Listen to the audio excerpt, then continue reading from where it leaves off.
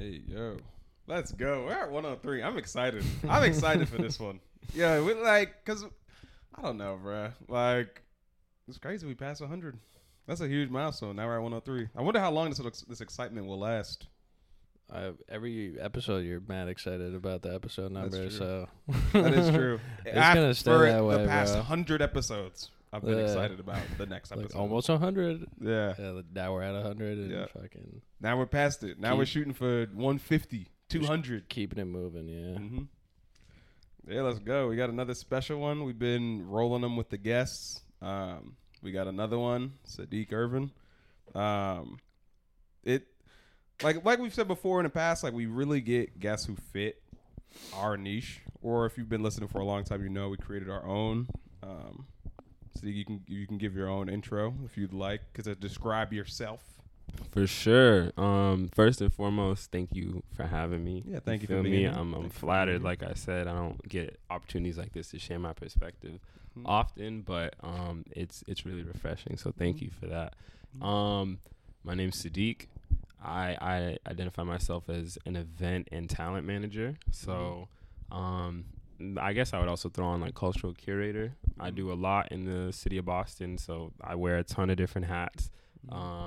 But this past year or so, I've been mostly focused on like events and music. So yeah, please take the opportunity, toot your own horn. This is the part where like you sit on the stage and just toot everything. You know, I'm the shit because of these following reasons. Like, a lot of times people you don't get the opportunity to just be like, yo, I'm the shit because of this, that, and the third. Like, yeah, so that's funny, man. Yeah, no, that's great stuff.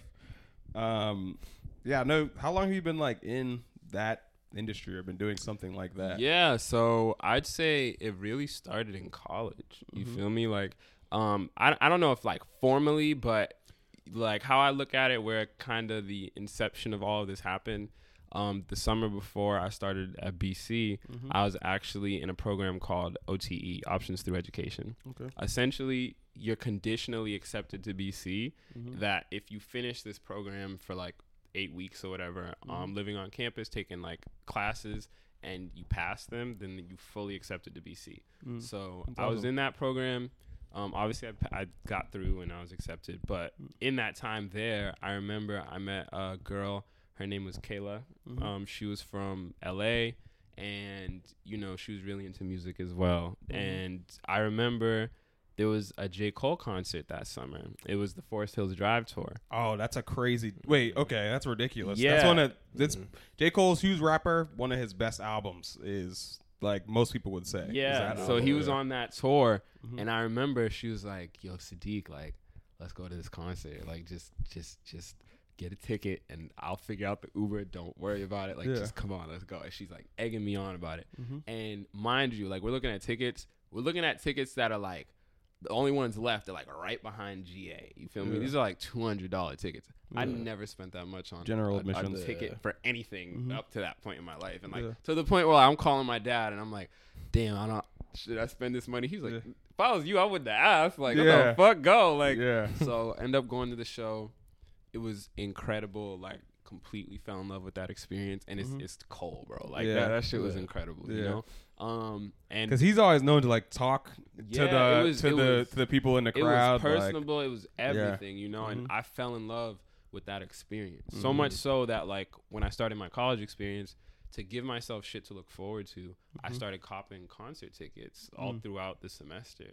So like before finals or wherever, right after, like there'd be like 3-4 shows I know for a fact I have to look forward to. Yeah, and that's cool. You know, I got so used to doing that I got tired of just going as an attendee. And I was like, shit, I wonder what's going on behind the curtain. You know what I'm saying? I want to see what that's like. And I ended up taking a job at the House of Blues. And that was like the first time now I didn't have to pay for shows. I could go to them as much as I wanted. And I could see people load in. I'm meeting people, whatever. And it was just really cool.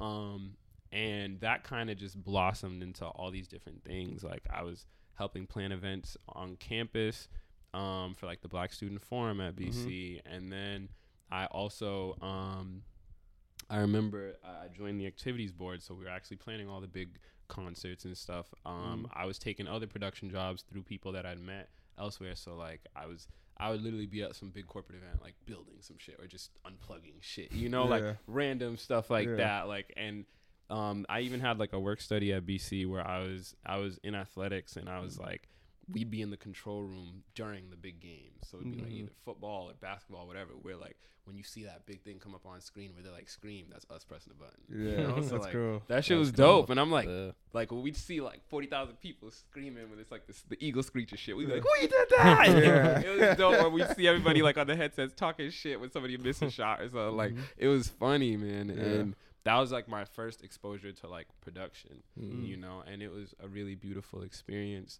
And then like I said, it just came with like the territory. Like, I met a lot of different people. I built different relationships. Like, I still work with, I remember for the Black Student Forum, when we were trying to revive something called Neo Soul Night, which was like a concert series. There was an agent that I met. He cold emailed me, right? And this is the first African American agent that I'd come across. So it was dope. He was like, yeah, I want to support you. I want to do this. We ended up booking an agency. There's not many black people in general. Yeah, like for just, people who don't know, like in any type of age, like if you are an agent, there's not many black people in general. So this dude, he also wears a lot of different hats. He's based out of Miami, but we did a show together at BC, and he helped me book an artist named Toby Lou that I wanted for like a fraction of what the dude was asking for. And he's like, yeah, it's just like off the strength of the personal relationship. And I was like, that's fire. He ended up liking me and staying in touch, and you know, later down the line after I graduated, like I work with him today. For me, the call I just got off of earlier was with him. With him. A couple other people, you know, and he's given me tons of opportunities to work in like Miami, Atlanta, DC, like, you know, and meet all these wonderful, influential people and like tons of shit, right? And then, you know, like I've just stayed in touch with people like him, other alum that I got in touch with that are like doing a lot of stuff in music. I also just felt like once I graduated, all the stuff I was doing in college really it really like aligned with just event work. So I went and I ended up working at Harvard, and I did that for like 2.5 years doing events professionally on campus, which is interesting because most people, like, I feel like when they go into the university, they have an idea that like, I need to get this degree to do this thing. But in reality, it's like you do things, and then that will give you like your experiences will give you like the knowledge of what you need to do, not the other way around, where it's like you try to get the degree for a reason, right? Where it's like, all right, I'm experiencing things and doing things, and like the way you live your life will tell you like what you are going to be doing, which is a dope point, because like for someone like me, like my parents, both of them had like an associate's degree, you know, but they never had like the on-campus 4-year experience, stuff like that. But I was the first person in my immediate family to go and live that experience and see what it's like, and have absolutely no idea what the fuck I wanted to do, you know? So it was like, it was always impressed on me that when you go to college, it's not, I'll say two things. The first is that it's not just about what classes you take or whatever. You're not going to remember that shit unless you're in like a specialized thing where you're like bio or whatever. It's more about the people you meet and your experiences, because people are you're paying for the people you're around. You feel me? Absolutely. I was at a pretty like prestigious school, and it's like there are kids who are coming in, they're like, yeah, that's my grandfather's name on the school, you know? So it's like you're meeting these people, and it's like, yeah, I'm gonna remember you. What? We were at that party together. That shit was awesome. Like whatever. And it was the experiences. So like, you feel me? And things that I feel like where I felt like I didn't worry too much about classes, because I was generally like a pretty good student. I threw myself into campus culture, like every facet of it. You feel me? Like from events to, I don't know, I joined like Slam Poetry Club or like something random just to meet different people. Like I'll check out a marketing club meeting or whatever, you know. And I really got to know a lot of people, because like I just knew that was a unique experience that I probably wouldn't be afforded again. And I wanted to make sure that I made the most of it for myself.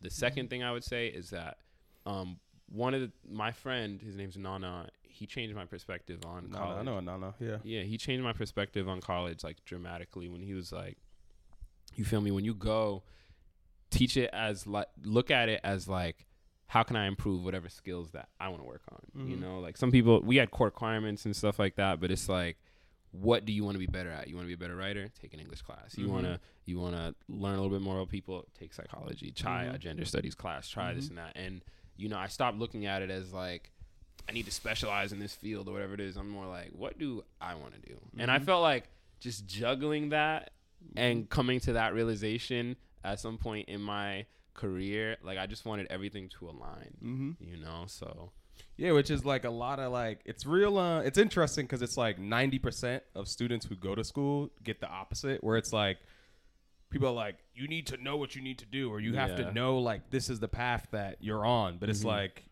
you said, you should be curating things about yourself that you already have like strong skills in, or filling in gaps that you don't. And then like you'll find like your path from there. And it was a dope experience. Like I'm extremely grateful for it. It definitely, you know, gave me a different perspective on the stuff I'm interested in, and just like how life is unfolding for a lot of different people around me. What did you find? I'll get to the question soon, but I was talking to on the game, I played video games. I'm talking to this guy from Arizona who's a DJ, and he's like, yeah, like I'm trying to curate this show. The guy gave me a $15,000 budget, and I keep bringing him like different artists, but like he's not feeling it. Like he said that he had like the Yin Yang Twins for like $3,000. I'm like, Yin Yang Twins for $3,000, like that's relatively cheap. The three of us could probably put some money together and get the Yin Yang Twins to perform in our living room. Like, I was like, for real, like that's crazy, bro.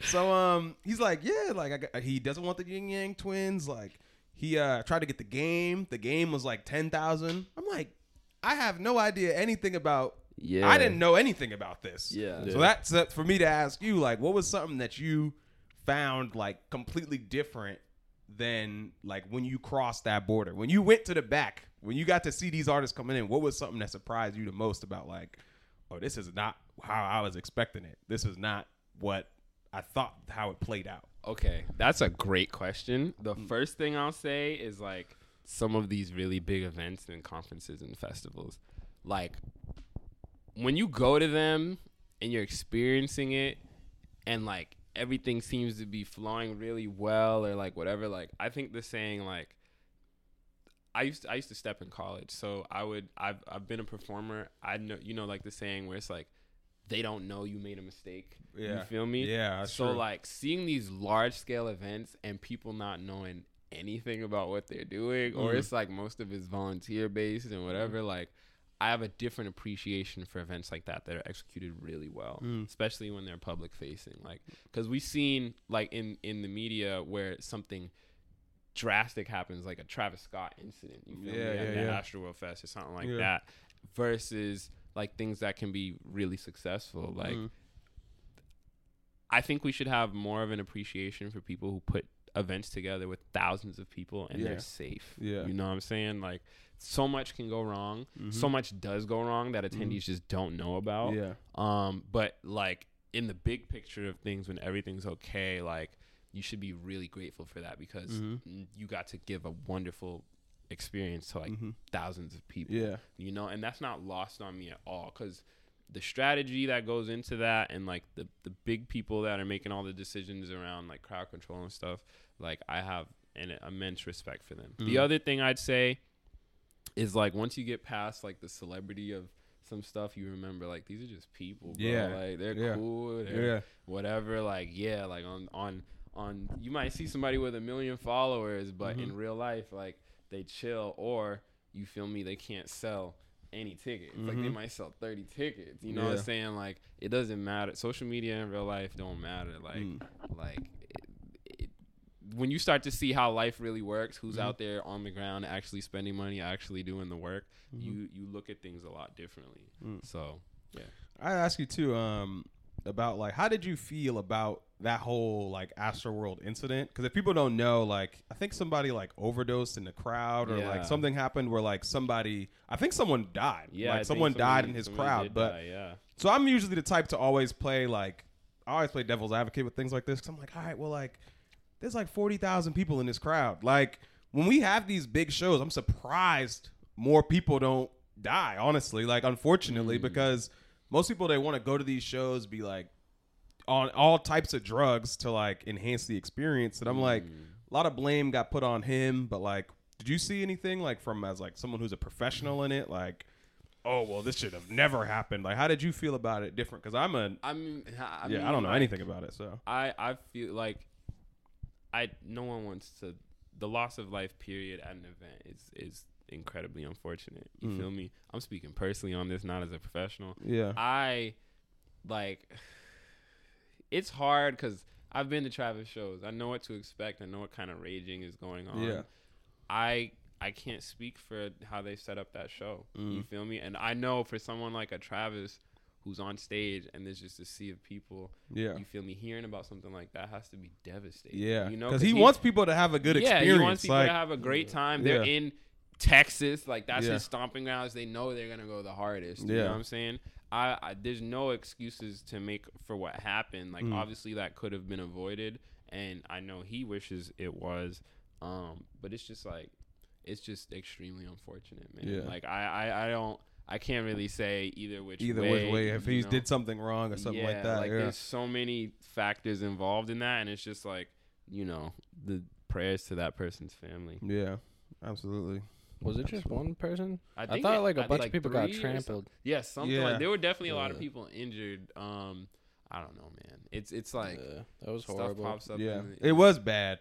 Because I thought, for me, the reason I brought it up, because I feel like he got so much individual blame for it. When it's like, yo, there's literally I would probably say there's about 1,000 people who go into the whole production and like who are managing the crowd and doing all this, and to be like, this guy, you know what I mean? Just because he was like the spectacle there, like he probably had nothing to do with it, really. Yeah. It's tough because like, if you're a regular attendee who might go to other concerts or like even think of like a sporting event, right? Like, let's imagine Gillette like packed out. Nobody dies at those events. They happen way more frequently. You know what I'm saying? So it's like what went wrong? Why is it this specific show? You feel me? That things are different. What didn't they do? On top of that, it was his festival. It's not like it was just any show. You know what I'm saying? So it's like, yeah, some of the blame does come back to you. You're the headlining artist. This is all in your likeness. Like, something happened here like that. You're not getting, you drop the ball. So I understand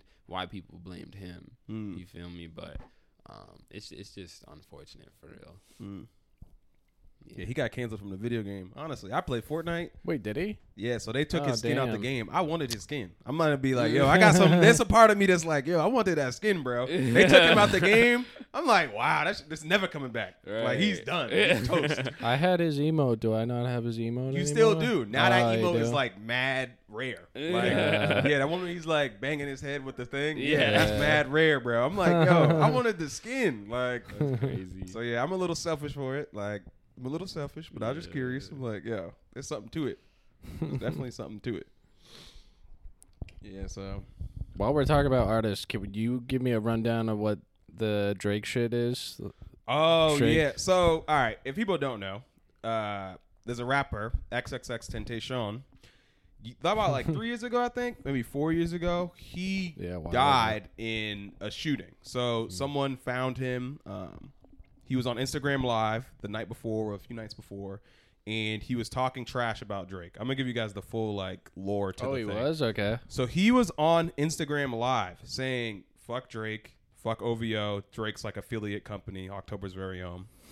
And he's like, fuck 40, his producer, fuck all these people.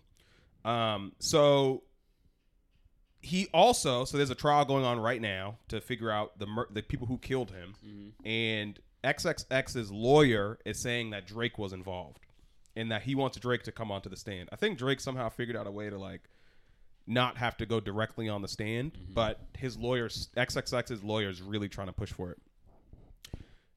There's also a video of X like a few days before he got shot going to the bank. There's a video of him going to the bank and a recording of him saying he wants to take out $50,000.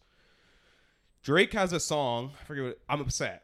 In that song, he says, 50,000 on my head is disrespect. And he's saying that, like, you need to put more money on my head, pretty much. Like, people are trying to come for my life, put more money on his head. This is at the same time that, like, right after X got shot.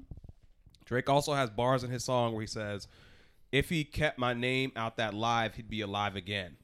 Right. And he also has tracks where he's referring to other known gang members and saying that he's trading like Louis bags for body bags. And some of these things add up, several different songs. Some people could say that it's like he's gaslighting, like sometimes not saying anything is enough to get you praise, but like that's not great. You know what I mean? So yeah, people believe that Drake, I've been saying Drake paid to get him shot like years ago after it happened. So people have been like, dude, you're crazy, bro. And all of these songs are coming out, and I'm like, listen to the song, bro. I'm upset, bro. $50,000, bro. So like, people don't want to listen to me. I'm crazy. Now it's like years later, people are like, hey, maybe you know what? Maybe so. So Right. I don't know. That's it's. I don't know. I'm just throwing it out there. I'm just throwing it out there. Drake didn't say nothing. I'm not saying nothing. I'm just saying these are the tracks. This is what happened. So That's funny. it's not impossible. It's not That's impossible. crazy though. Think of Drake doing that type of shit. I don't know. You got all that money, and somebody's coming at your life. I don't know. That's all I'm gonna say. Like, what was the deal though? Like, why were they having beef? Like, It was I think it was because X either had a song or a beat that he sent to Drake, and then I think Drake ended up taking that beat and like making another song or like not sending him back the music or something like that. So then X, like he's a young guy, he's like 21 years old, like starts talking all crazy and jazzing. yeah, Drake's not really feeling that. He felt embarrassed. I don't know. that's wild. It's interesting. It does happen. Man. I mean, like the way people get worked up about some of that stuff, like I feel like I used to follow all that, and I definitely still am up on the outlets and different stuff that comes out. But like when it comes to like drama and stuff like that, man, like because I've started to meet more people, I'm like, I just look at like all of that like shade room shit. I feel like it's so engineered. Yeah. You feel me? And like people, there are things that people just do just for attention, and I'm not saying that's that Or to I blow feel themselves up. yeah, like I do feel like there's real stuff that has like real street beef and stuff behind it, which is dangerous. You feel me? So the way that people talk about that stuff is crazy to me. So it's like more often than not, I either stay out of it or ignore it because I feel like it's toxic, and it's also like just the trajectory of my life right now. Like I feel like I've been way more focused on the things going on around me and the artists around me because I just feel like they're so talented. Yeah, absolutely. People who need more praise than they get. Yeah, Especially because the way the music industry is like, yo, there's so much like luck, sometimes nepotism. Yeah, 100%. Like sometimes like, oh, well, this person already has money. Like I was telling my sister about like Billie Eilish. Yeah. Who I think is very talented. But then again, like her mom was like, I think she's like very extremely wealthy, or she owns like a record company or something like that. I'm not sure. It is something like that. Like don't take these as specifics, but like it's something like she either owns a record company or she has a bunch of money, and she was able to get Billie opportunities that most other artists wouldn't be able to get. So like for me, I feel like the talent level is all For sure. very similar. Like if you get to the top like 10% of artists, they're very similar to the top like 10%. Like they're all very similar. But like it's just the exposure that they get. I think today's powerful with social media. Like I mean, like I said, like yes, the money and stuff helps, but it's like the relationships. Like if you spend enough time out in LA, you're gonna meet everybody. Yeah. You feel me? Like I actually met the guy that signed Billy. So it's like they're cool. They flew out to Boston and hung out with us and stuff too. So it's like I don't know, man. Like it's interesting when you think about that, and that's why like I take everything with a grain of salt now because I'm like, well, in real life, what happened? Yeah, like, or there's and that's what's interesting too. There's no evil. There's no like person who's 100% evil. Like if everybody's gonna have. No, I their own disagree. little- There's people out there that are 100%. You think there's people? I think there's no so, evil too. people. I think there's no evil people, but they're like different shades of gray. That's what I think it is. And like, there's nobody who's 100% evil. Like somebody has their own story, has There's their some own diabolical people out there. There are bro. diabolical. I'm not saying there's not diabolical people, but they all have their different shades. Right, like, right. Nah. Well, everyone like convinces themselves that they're doing shit for a reason. Right. Yeah. So Yeah, it is interesting. Like, I don't know. You know the whole TikTok beef, whatever. Like, well, not a beef. Like the beef. TikTok's beef with Congress. tick versus talk. Yeah. There's like all these issues, whatever, with it. But I had to look somebody up. Mark Warner. He's the most wealthy senator. He's worth like 240 to like 300 million. Okay. And he owns shares in Facebook. He just bought shares of Facebook. And he was one of the people who wanted to get legislation to ban TikTok, which is like its biggest rival. Competitor. So he's going to make money off of that, like millions of dollars off of it. That's somebody I can say, all right, this guy is evil. He's buying shares and like changing the way that we live our lives to profit off of it. So that's pretty dark. Do you think you are you slightly biased because you use TikTok? Yeah, so I think that there is some bias there, but I also think that I understand why I'm biased. Yeah. And I try to not make my arguments based on like, I love this app. That's why you should love this app. That's why we can't get rid of it.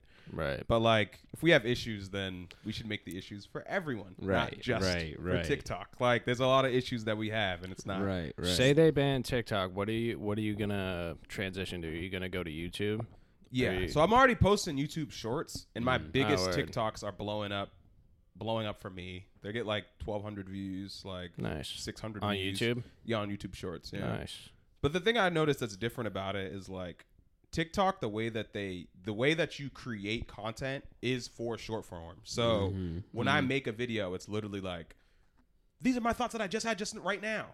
Whereas on YouTube, it's like there's someone who's taking long form content and turning it into short form, which is a completely different way to connect with the audience. Because people, when they see those first thoughts, they think they feel as if they actually are like interacting with your thoughts. So it's like a little bit more, it's more genuine. Yeah. And that's what makes the app like different from the other ones that try to like mimic it.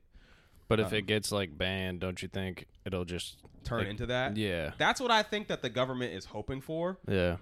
But most people aren't going to go to Facebook. Facebook is just like, fuck Facebook. I mean, I feel like if anything, it's gonna be because people talk shit about Instagram now too. But the IG Reels did help a lot. It did help the feed. A lot. So like, I feel like people will go there for sure. But like, I don't know, man. Technology's changing so rapidly. Like we'll find some other shit or loophole. Like the biggest thing they were asking, I was rewatching some of the stuff today. They were like, divest to an American company so that they can. Like, they want to sell it to an American company. And it's like, me personally, I don't give a fuck. Like I am not. I go on TikTok sometimes. Yes, it's funny, but to find shit to do, like I feel like it's great for stuff like that. Yeah. You know, like what's going on in Boston or like restaurants or something I haven't been to. But it's like.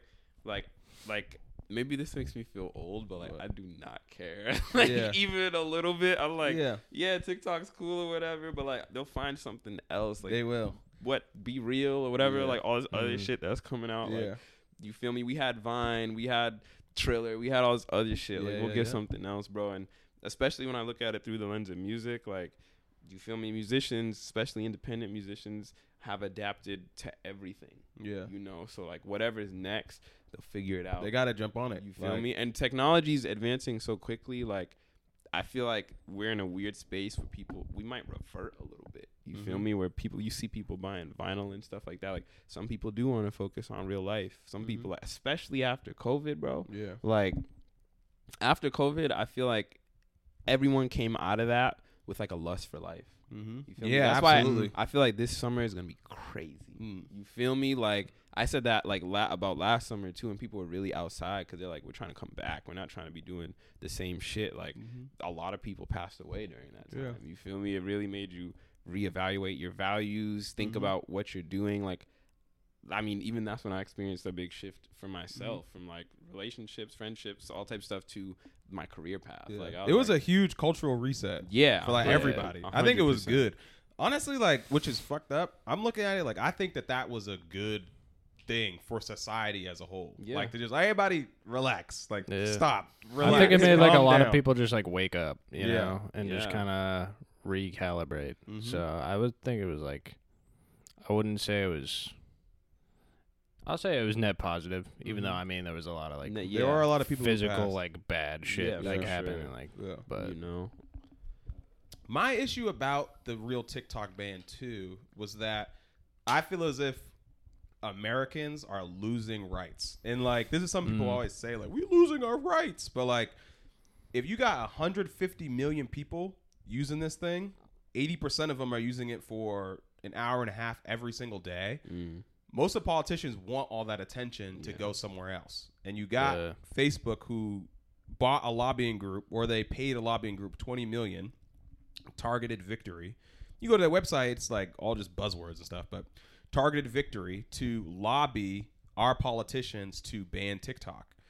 So it's money that's going like directly into their pockets. And I saw like it was a Republican from Alabama who was like, how am I going to get paid? How do I get paid from you taking my child's data or my son's data or my nephew's data? And I'm like, is this guy saying that he wants, why aren't y'all lining my pockets? That's what you're saying? Like, that just don't sound right. It's like, always going to come back down to money. I think it's it's that, and it's just when we look at the way the world is set up right now and the tensions, like war in Ukraine, all this different stuff, all the governments that have their secret agendas there and shit like that, like whatever it is, I just feel like it always comes back to money. And it's like with technology moving faster than some of the folks in power even understand it, like they're like, yeah, not at all. How does this impact me? You feel me? And I think I think that's valid, you feel me, for them in their worldview, because they're like, this thing that I don't understand that originated in another country and has influence on so much of our youth, like I don't really know what's going on there. That's why, like, they were confused. Them having all these questions, I think it's a good thing, because there's transparency. I think everything that happened with Facebook and all these other Cambridge Analytica, whatever, that's good, because it brings stuff to the forefront that people can actually pay attention to. You feel me? Because most of the youth are just consumers of it. Some of them don't think critically about that. And then for the older folks that have absolutely no understanding about how this shit works, it's addressing some very core basic questions. You feel me? So kind of like you were saying with the COVID stuff, I feel like it's a net positive. I don't know. I can't really speak on it too much about the policy or different people's politics around it, because I feel like that's personal decisions and perspectives. But you feel me? Like, I do think it's a great tool. Like, I'm in favor of anything that helps you spread good information, you know? And the one thing I will say that I don't fuck with TikTok is it's fucked with people's attention spans. Bad. That's what, so Mike was saying that too. And I also, so that's your reason to not use it. And it has messed up people's attention span. And I agree with that part.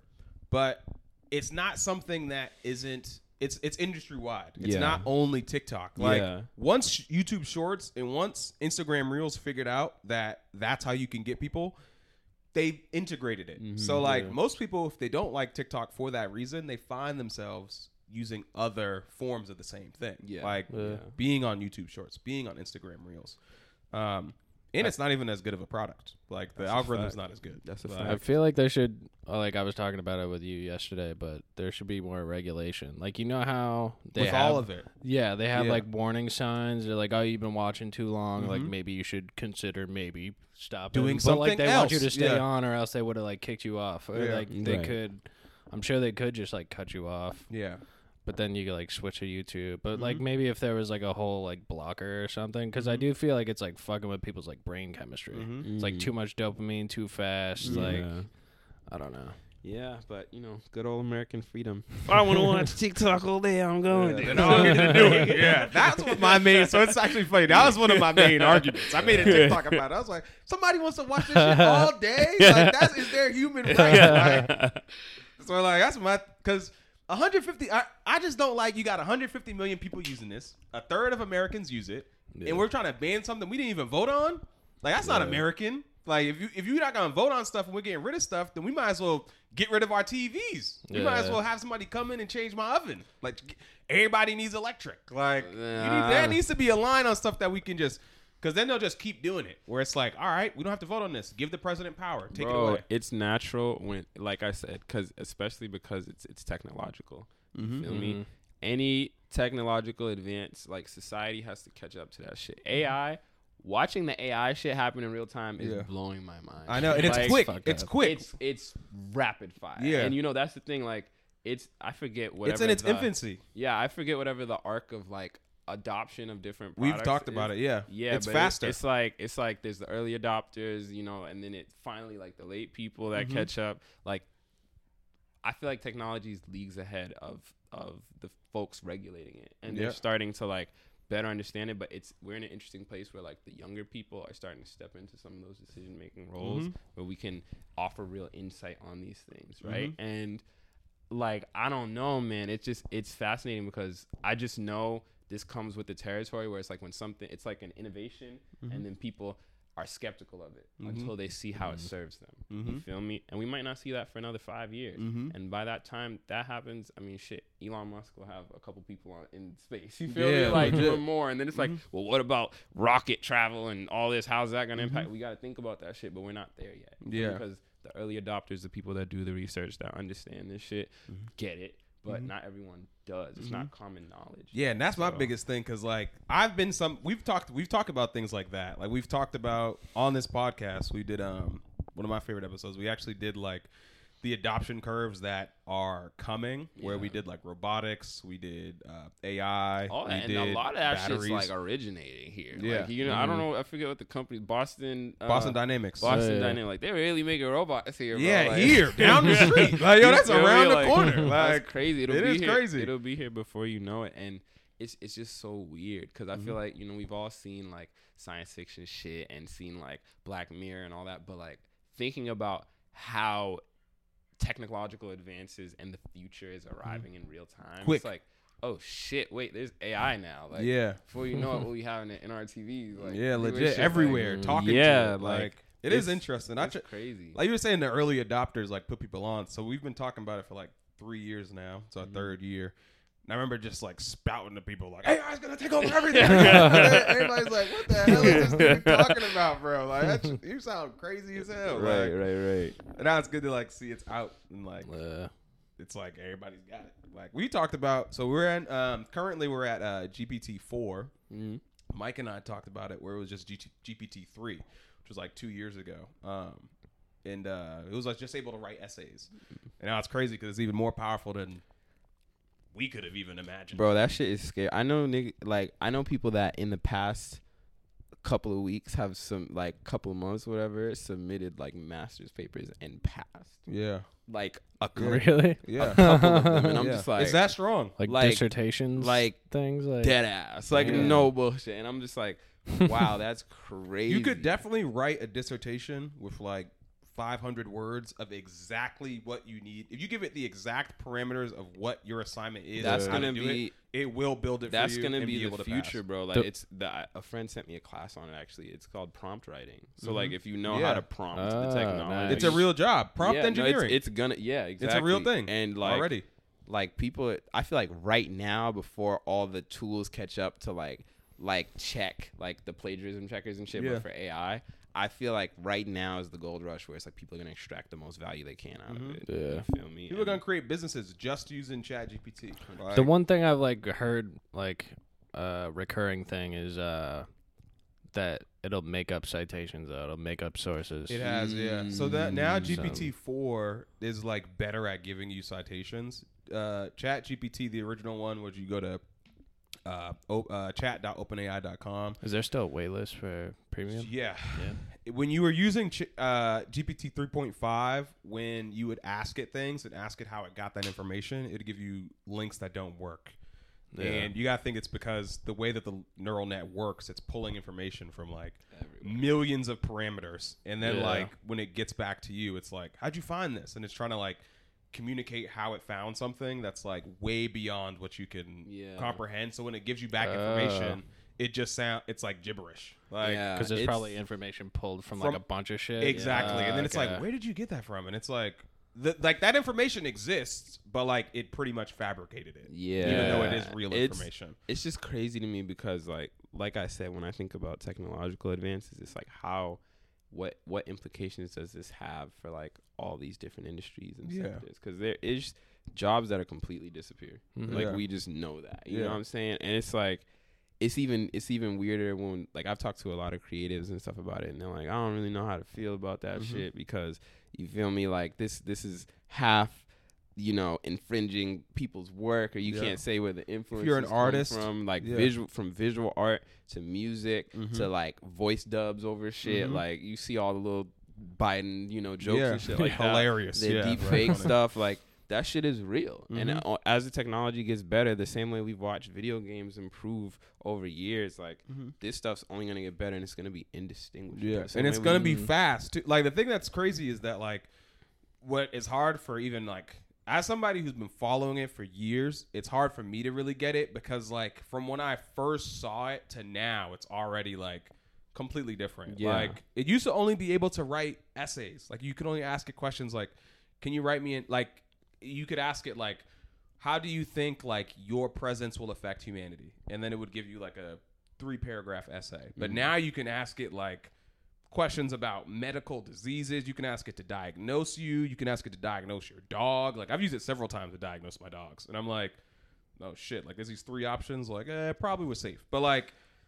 it's just ridiculous how powerful it is. Yeah, I did want to ask you though, like you brought up how like it changed so many industries, and I was looking at I know Academics. He's somebody who follows music. If you don't know him, and then it was some other artist. It was Pharrell Williams and it was a Boogie with a Hoodie.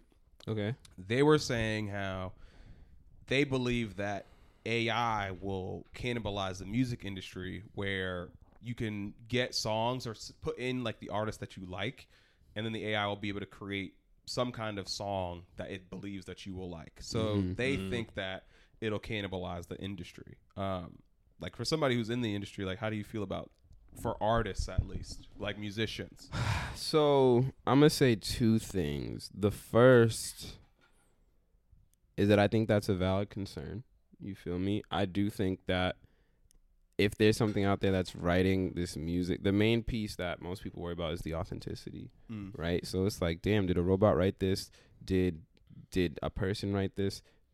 Do you care? You feel me? Like some people just want good music, and I think what it's gonna come down to, because especially the way we consume music right now, like yes, there's streaming and shit like that, and I know we're gonna have like metaverse and stuff moving forward, but for me, like one of the biggest draws for music is live music. Yeah. You feel me? We still look around the country, we see shit like a Rolling Loud, a Made in America. Like these are the biggest Coachella. Frank Ocean is doing Coachella this year, like the biggest shit in the world. Like people want to be there to witness those moments. You feel me? And one thing that won't be able to be replicated is the live experience.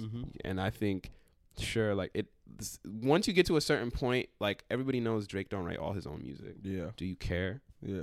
You feel You're making good music. Some people don't. They just want to experience it, and they're like, I love this music. I want to go and see this artist. I'm going to do that. They're going to go do that. We've seen people try other things where there was like a Tupac hologram. You feel me? Right. Like that might be able to give us an experience similar to those artists who are no longer with us.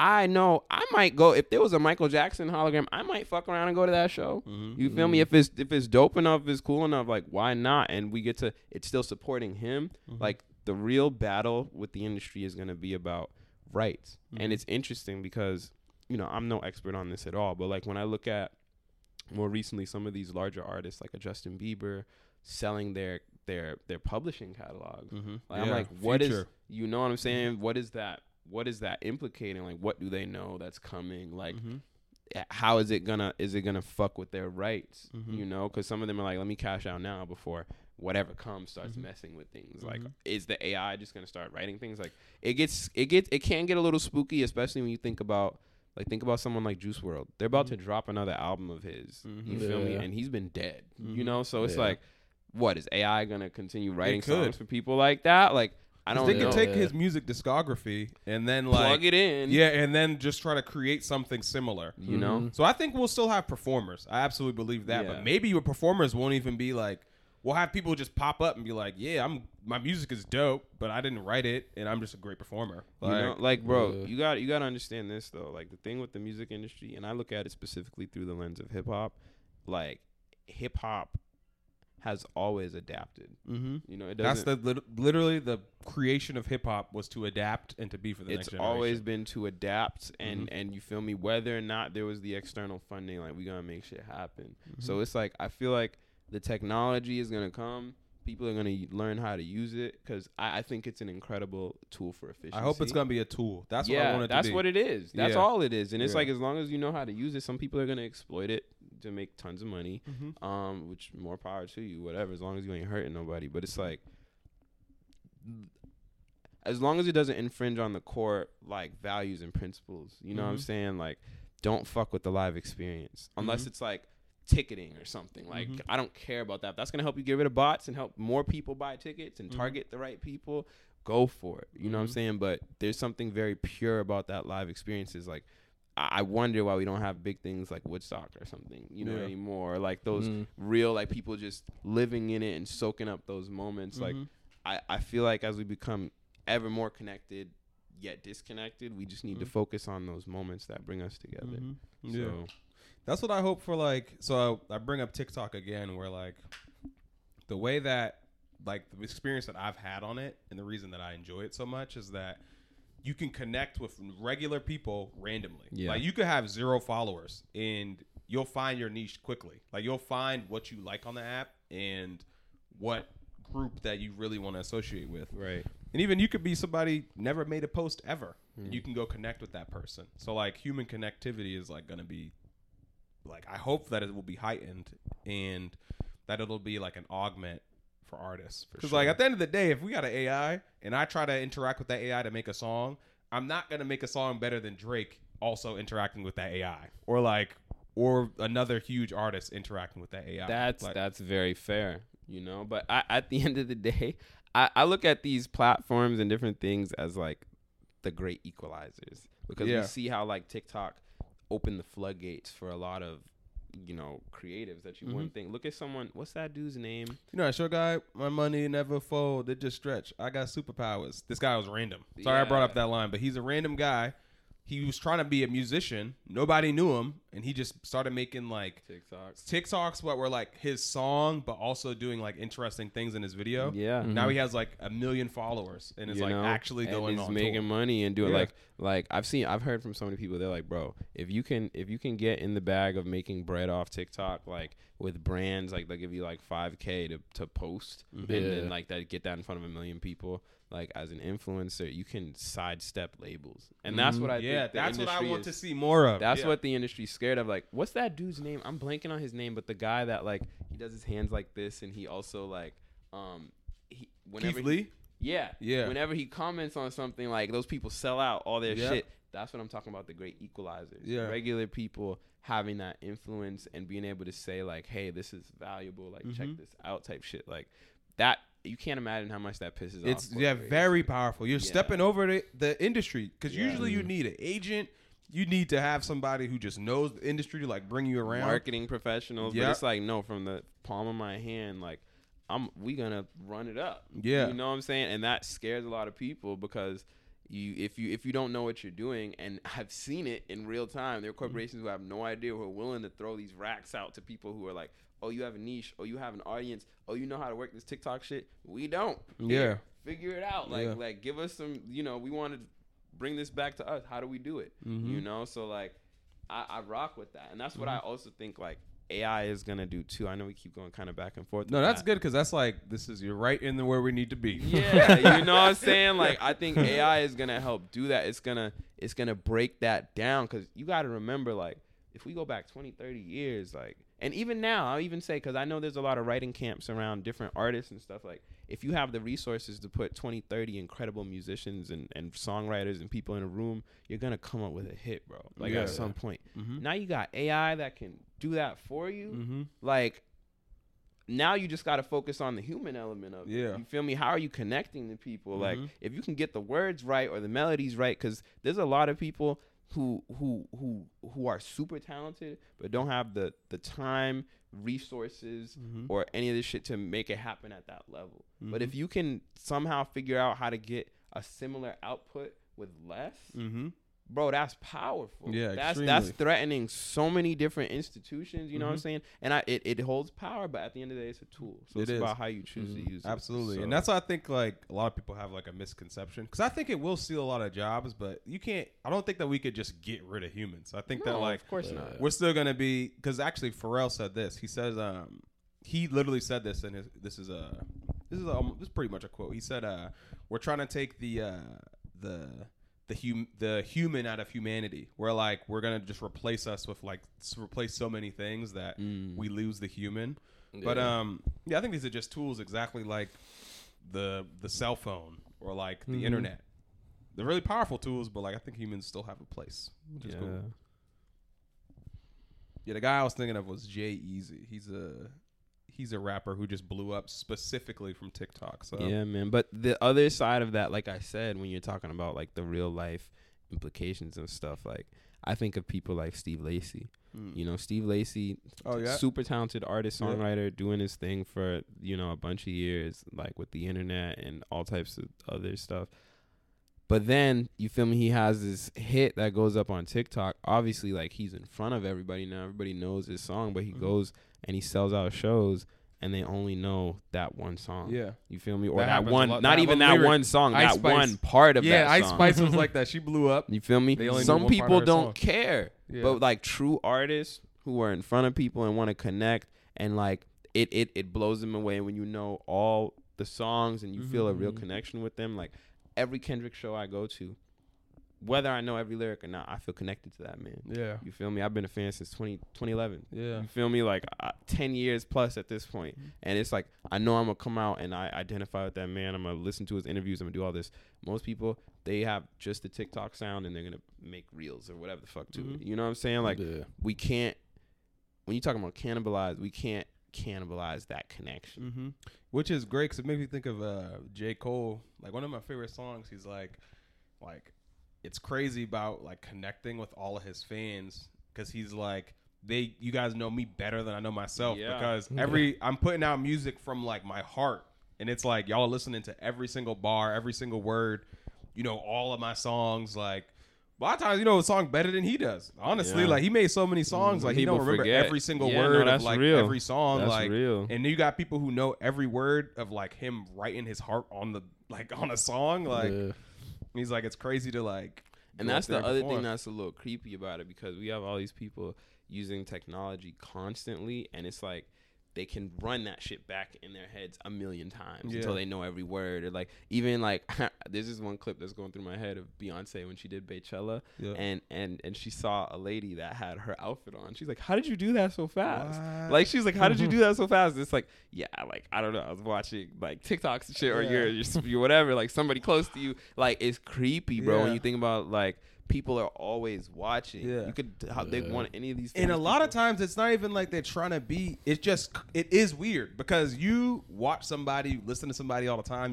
They start to believe that they know this person, but like they're a stranger. Yeah, you're a complete stranger, bro. And I've seen that like so much because like working with the artist I have over the course of the past year and like watched her popularity grow.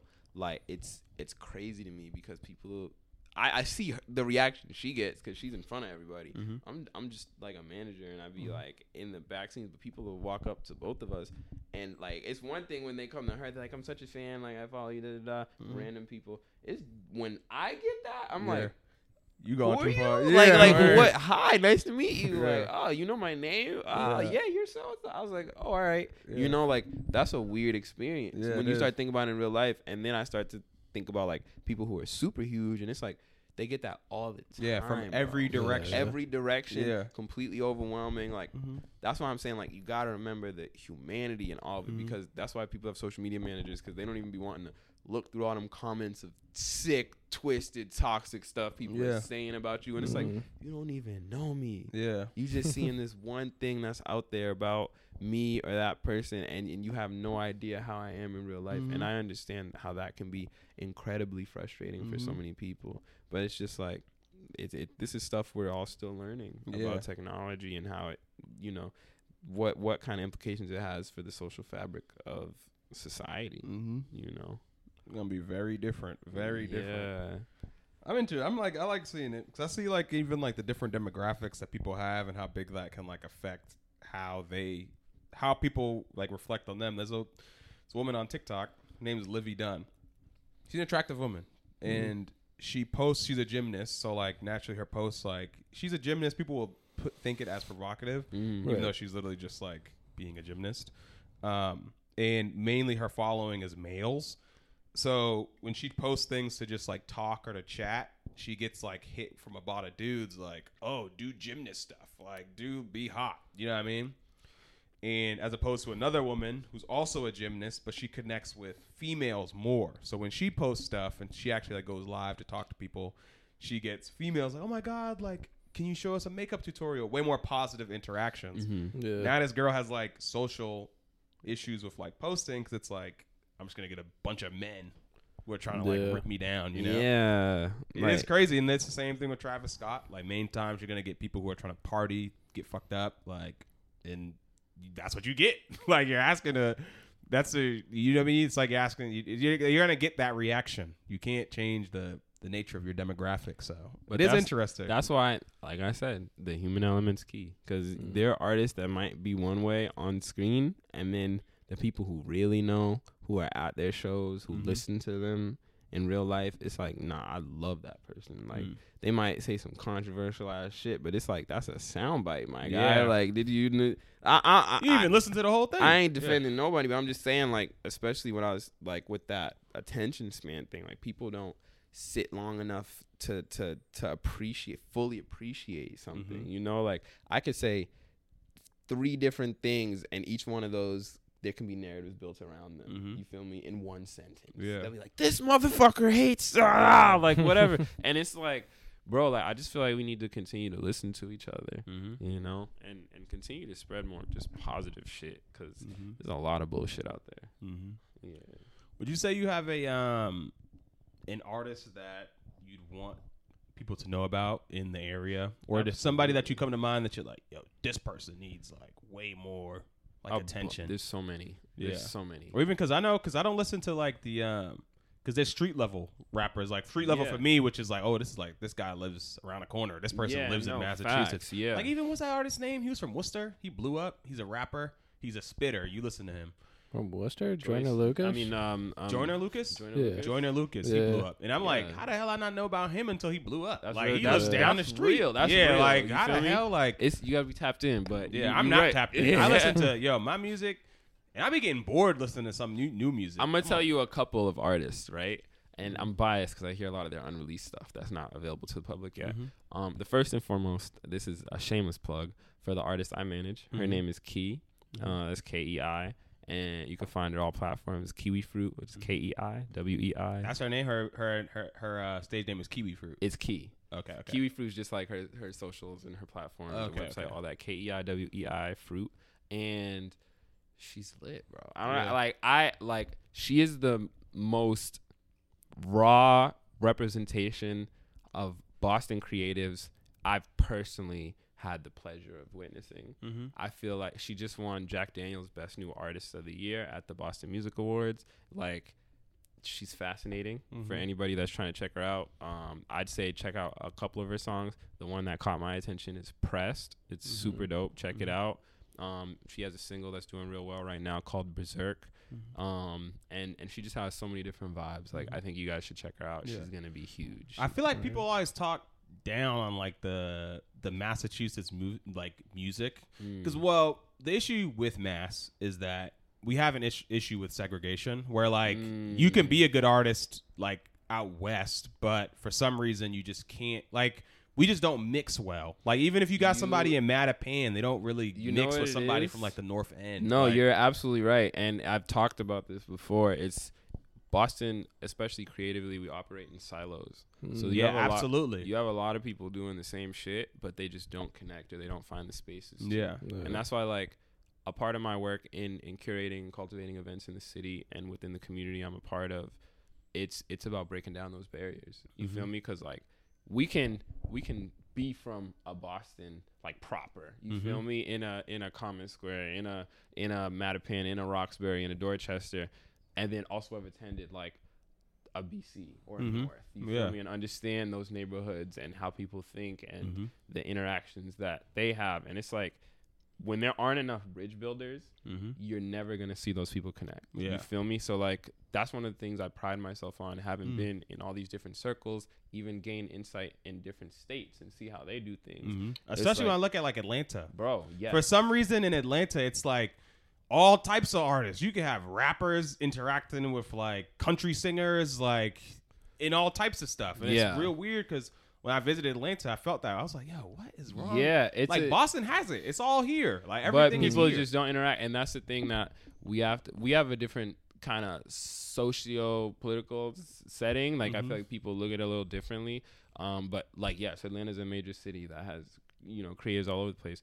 It's different, but that's why I feel like we have to approach these challenges in very unique ways, right? And that's why like an event I did in October that I was super proud of. It was called the Blair Bitch Project, and it was like a Halloween themed concert and party that was empowering like women in the alternative space, right? Key kind of fits into that because she's like hip hop, but she also has some like rock in there, like and that's and a modern rapper now. You feel me? Modern like, rappers are not think how they're different. Yeah, they're different. think like Rico Nasty, BK the Ruler, even like some of the soundscapes of like a Yeet. You feel me? Like people that fit into that's appealing in a lot of different ways, and then like where you do it, because where people do things is very important too. Like when I did that event, I didn't want to do it in a traditional venue for a couple of reasons. One, I didn't want people to feel like they had preconceived notions attached to a space. So like I also was particular about where I wanted. I didn't want to do it in just any part of the city. Like I know there's a lot of venues in like Cambridge. There's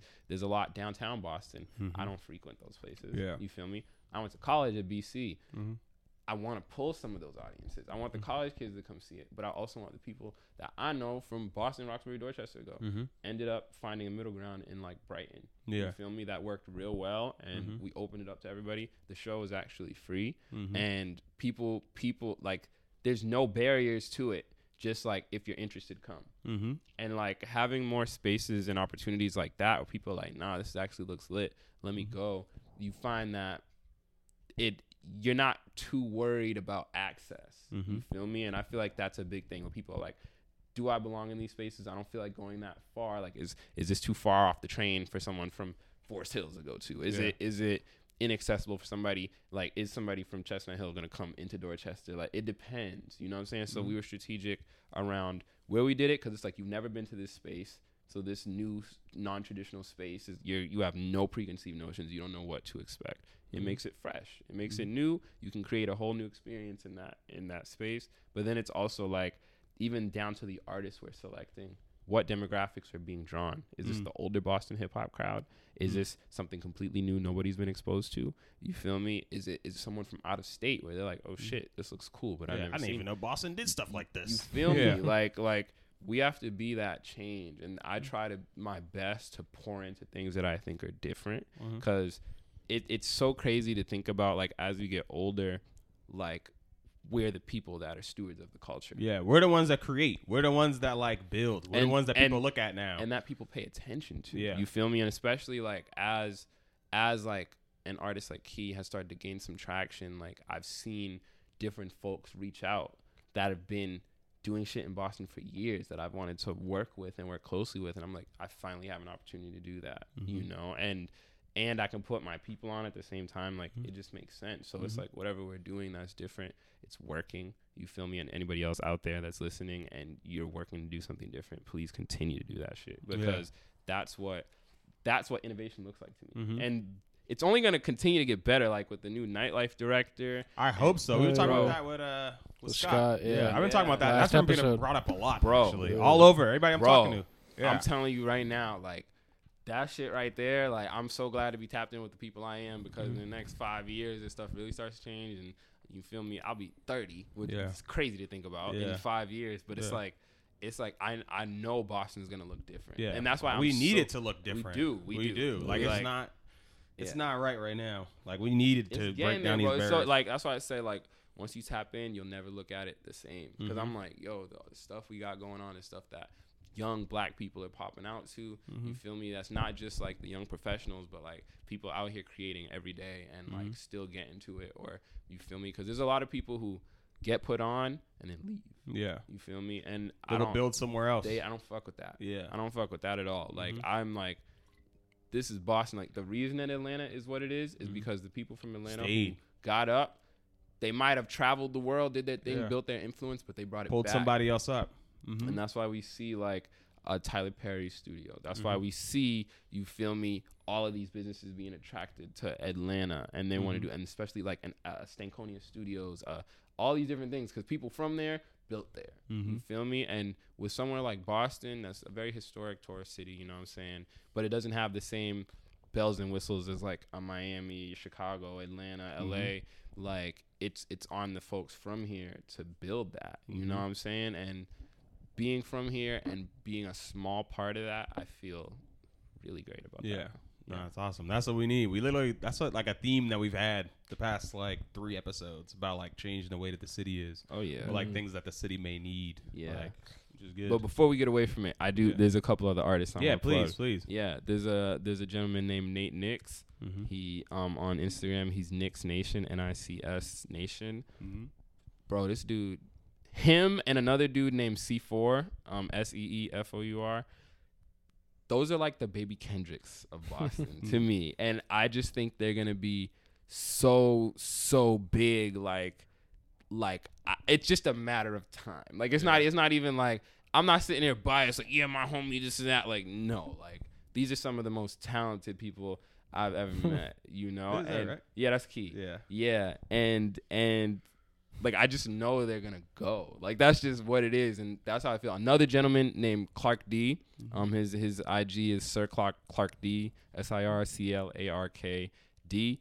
He's from Boston, but is based in Atlanta now. Yeah. You feel me? And like, they're all doing incredible things. There's a producer and DJ who's also Keys DJ named Devo the Genius.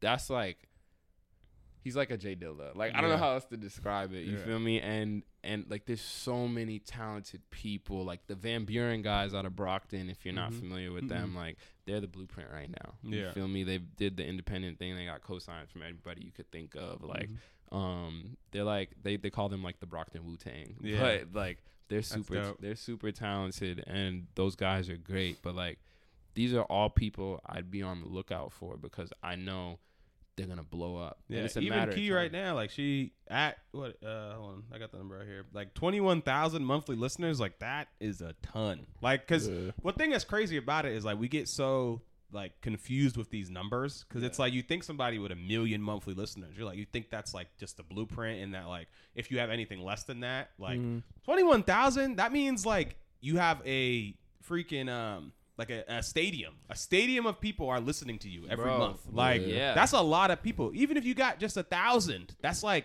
a ton of people. Here's the thing I was telling you about that when it comes to perception. Like, with Key, all her shit's been very organic. You feel me? So like, it's worked. We believe in those numbers. You know what I'm saying? There are people out there, like, you can get put on one playlist and your shit will jump to 1 million. Yeah. You know, but after that, depending on how many people stay on, because it can just be like how it looks.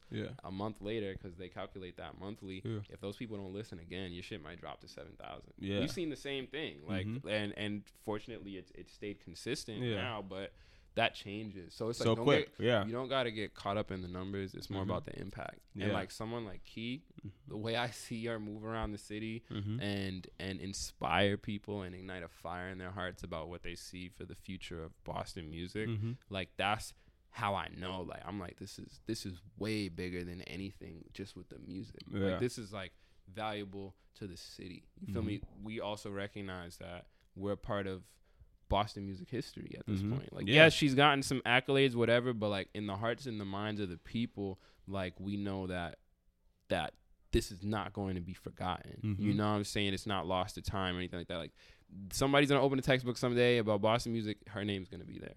Somebody's gonna open that, they'll see a Clark D, they'll see a this, maybe my name will be there. You know what I'm saying? But that's all stuff we're building right now, and we focus on impact more than anything, because we can go anywhere else. Like, yeah, it's a little show, whatever, like, might remind us, but you hear about people before you see them. Yeah. You feel me? So like, I've seen Earth Gang several times before they really started touring. And Jid, I was at Jid's first show in Boston. Yeah. Where it was him and the Earth Gang guys, and we were like, I love Earth Gang. Yeah. At the downstairs Middle East, like, it was a tiny show, you know. And it's like, you build with those people. They see you in enough rooms over time, then you on their tour bus or something. Like, you never know. Like, you gotta remember they're people too. They trying to make this shit work. And I just have a different appreciation for that when I see like the growth over time, because you really realize it's exponential. You feel me? Like, and it goes quicker the more you get. It goes quicker, and that's across like in entertainment in general. I'm not gonna say just music. Like, there are homies. I have a homie from North that's younger than me, a year below me, I think. And this motherfucker's in-house at Dreamville. You know what I'm saying? And it's like, you never realize how tapped in because in the Northeast, I think we're just different. People, you know, aren't boasting and bragging as much all the time. Not like in LA. LA, it's like before you even enter a room, it's like you tell everyone your accolades. Literally. You do that over here, everybody's gonna be like, that guy's a jerk. That guy's an asshole. Like, what's wrong with him? Yeah, but I don't know. It's like, it's different because it's like once you start, Boston's one of those cities, like how somebody described it to me, they're like, no matter what happens here, it's an old historic city. Boston's going to feel like your grandmother's living room. You feel me?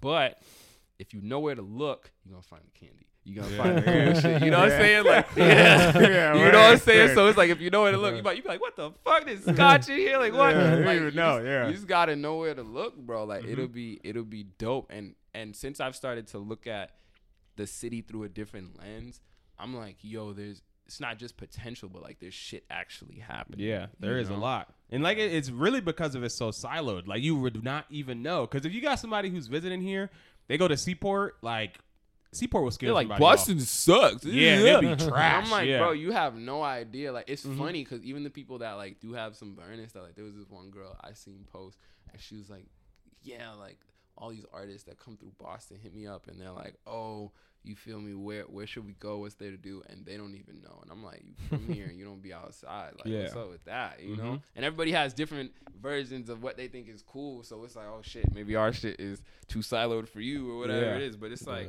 nah, the people that I know tap in and you feel me? We exchange value and give each other flowers because that's important. Yeah. It's also because we understand the realities of what it's like to try and make a living as a creative. And it's not always like the easiest task, but you feel me, people offering that knowledge and sharing an information, I feel like it does break down those barriers, not just culturally but also in understanding, you feel me, and that's what I think makes the difference between like a Boston and an Atlanta is the people give back in knowledge and resources and opportunities, and I feel like we're trying to do the same thing. That's why we be like, I don't feel like I'm an expert on any of this shit, but I'll share in my experiences. I'll be like, look, this is what I went through. This is what I think is valuable. You feel me? Take it with a grain of salt.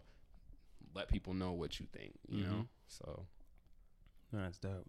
And I love to press on that. Like, that's something that I've seen too with like how you create, you put something out, and then like it may not get that many views. Or even like, let's say like you create something and a lot of people get stuck up with like to take that first step. We're like, all right, I'm going to put something out.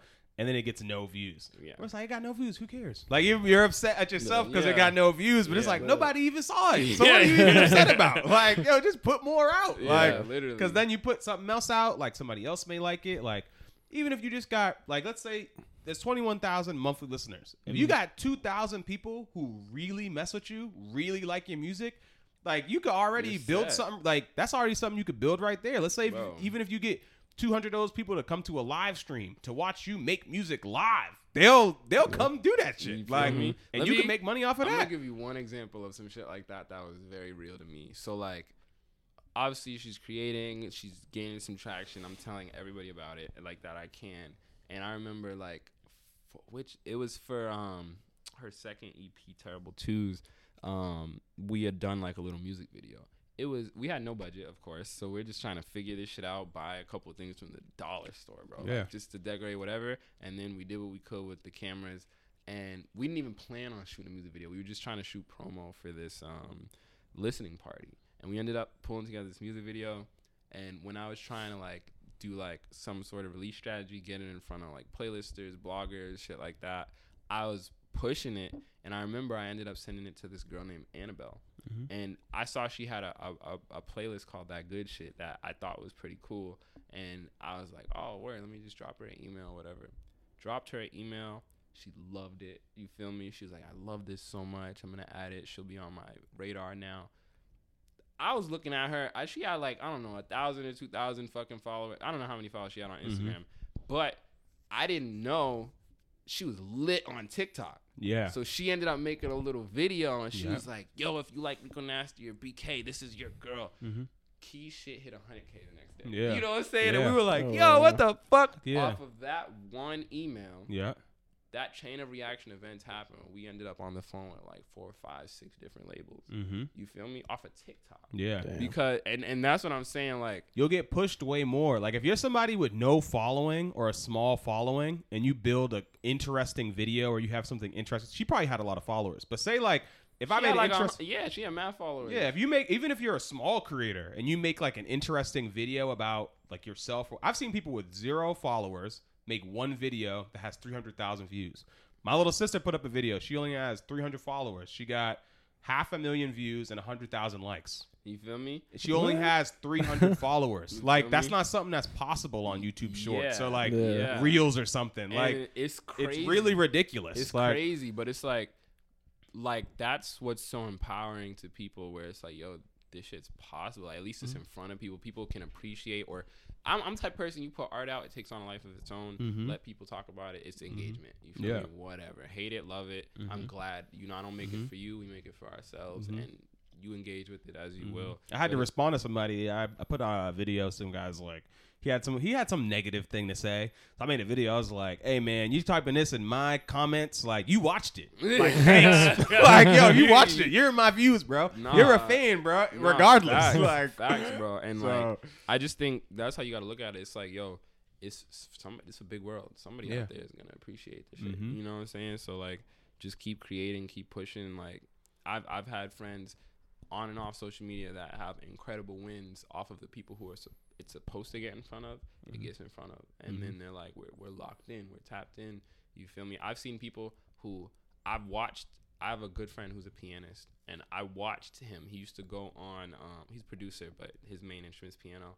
And I see him on live. It'd be 3 people, me and like 2 other random people watching him just play piano. And I'd be like, bro, just keep going. Yeah. Today it's fucking 3 people. Tomorrow it's 3,000. Literally. This motherfucker got signed to internet money, and then I remember he went from those 3 people to then he's on stage at Jimmy Fallon, like playing piano with Don Toliver. And I'm like, wow. that's crazy, bro. Like it happens and it inspires you, and you're like, yo, somebody I know did that shit. Even from like Yeet, I saw this, seeing him blow up, because he blew up like in 2 years, like very quickly. And one of the crazy things about it is he had a video of his Instagram live, and he was like, all right, y'all, like, thank y'all for being here. I'm gonna put y'all a song. Ended up being like one of his biggest songs. It was like Out the Way or something like that. And like only 30 people are in there. And he's like, yo, like, I'm telling you, this song is about to blow up, da-da-da-da. And like, you got some people like, yeah, whatever, man. And some people like, yo, this song is lit. Yeah. A year later, he's literally, he's probably the biggest new artist. Like him and like a handful of others, like biggest new artists. It's like, just put it out there. That's how I'm a big fan. I love that message. Yeah. You never know, bro. Nope. You know, and it only takes one. One. That's the thing that's been keeping me going a lot. It's like it takes one opportunity, one thing to change everything. You know what I'm saying? There are people who I know have been creating for years, and you know, they might not feel like they've gotten certain accolades or whatever, but that one thing that comes through, like, let's say you've been putting albums out. There's another artist that I'd say to check out if you're into like Benny the Butcher and like shit like that. His name is Bori Rock. And he's from the area too, but he recently is out in New York now. And like, he has such a catalog. This motherfucker must have like 10 to 15 albums out right now. Right? Wow. That's like a lot. Create like he's rapid fire. I tried to make an album. That shit is not no, easy. Yeah, that shit is hard. And he's just like, his output is crazy, and like the talent in it too is crazy. So it's like that one time somebody who taps in and fucks with it, or it goes, that pulls up the rest of your catalog. Like, you feel me? Until Kendrick dropped Good Kid, Mad City, yes, he had fans, but that was the commercial. Yeah, you feel me? And then everybody goes back and listens to your shit. I think of Nav too. Nav was like that, where he was in the music industry for a minute. Yeah, he didn't really blow up. Oh, what's his name's like that? DaBaby's like that. Yeah, where he blew up at like 28, 29. Like, I feel the same way about Doja Cat. Yeah, even like I remember when Doja Cat was just releasing every day on SoundCloud. You know what I'm saying? Like, once it Move, fuck it. It could be the shit you least expect. Move. That's the one, bro. I was literally watching that music video. She blew like, yo, up. she's kind of have bars. Yeah. At first, I was like, yo, she's bad. Yeah. And then I was like, wait a minute, she kind of got bars in this too, bro. But that's what made her go. And it's like, you'd be surprised about entertainment's fucking fickle, and it's weird, but it's like, you never know what's next. We don't know what's next. I couldn't have anticipated Ice Spice. You feel me? That's in like a year. You know, like, and like Lola Brooks, I actually low key saw that coming because I was watching her freestyle and stuff. I'm like, she's lit. Yeah. Skylar Black. Yeah. Out of where's she from? She's not. I don't think she's from Philly. She might be from Ohio or something. But Skylar Black, that was one of my favorites for a minute too. She's crazy. You feel me? Like I think she's lit. I was not hip to Adochi until like right before she started to go. Like you never know. It can be anything that changes the game, or like somebody that's lit. We see people like Lil Tyler that he literally makes songs off his phone and he's fucking going up. You know, like with BandLab. Like I don't know. It's crazy out there, man. Like entertainment is different. It is. It is. Let's we can got some last messages you want to get out. Mike, you want to post anything out, or Sadiq before we step away? I got nothing. Follow us on Instagram at DTMS. Yeah. I like leaving with like good messages because Mike and I, we used to do existential questions to end. Oh yeah. I feel like we've given so many people so many definitely moments. I still love them now, but like sometimes we leave with like a positive message. I think that's a good message for us to leave off on. I do have some stuff. Please. I'll say short that quick. This is my unsolicited piece of advice. So I'll say, despite whatever you got going on in your life, just know every day you wake up, you are blessed. Religious or not, you feel me? You have another opportunity to make the most of every day. One of the things that I would advise is that you deal with reality on reality's terms. I feel like some of us wake up to circumstances we don't really love or like, and you know, as much as we might live in, we might be optimistic or pessimistic, whatever your your worldview is. Don't get too caught up in that you can't see what's in front of you. You feel me? Because there's always stuff that we just have to deal with, and it might frustrate us to no end, but that's life. You feel me? Nothing comes as it should be. There's not really instructions to this stuff. So just focus on what's in front of you and try to be as pragmatic as possible, but keep your values intact. Spread positivity and love, man. Like that's all we got. That's all we got. Focus on the things that you care about and that actually impact your life. You know what I'm saying? Like learn, set boundaries where you can. The people that love you will respect that, even if they don't like it at first. So yeah, I want to piggyback on that. I learned this stat recently that fits in there perfect. That there's been about 1 billion people who have ever lived, and based on your DNA, there could be about 1 trillion people that could possibly ever live. So that means that you being alive is by like ridiculous odds. Like the odds of you even sitting in here, us having this podcast, us going on walks, like enjoying sunsets, watching TV, ridiculous odds of that not happening, and we're all here. So enjoy your life. Like Sadiq put it more eloquently than that, but yeah, I like using numbers. I got ADHD. I need numbers. So if you you're a number person, there's the numbers for you. That's another reason why. So that's awesome. Sadiq, you got any places you want to plug for your socials or anything like that? Sure, yeah. You can give me a follow at SolelySadiq on Instagram. That's SOLELY.Sadiq, which is SADIQ. If you're a Twitter person, it's Sadiq Got Wings, SADIQ Got Wings. And follow Key, KEIWEI. Yeah, please do. I'm gonna be listening to her soon, right after this podcast. Yeah, she's lit. You follow me naturally. I always Francisco on everything. Yeah, I'll be putting a post about Sadiq and a little bit of rundown on TikTok after this. So if you got here from the short form, like this is the long form. All right, we'll talk to you guys soon. Thank you for having me. Absolutely. Thanks for coming on. Peace, 103.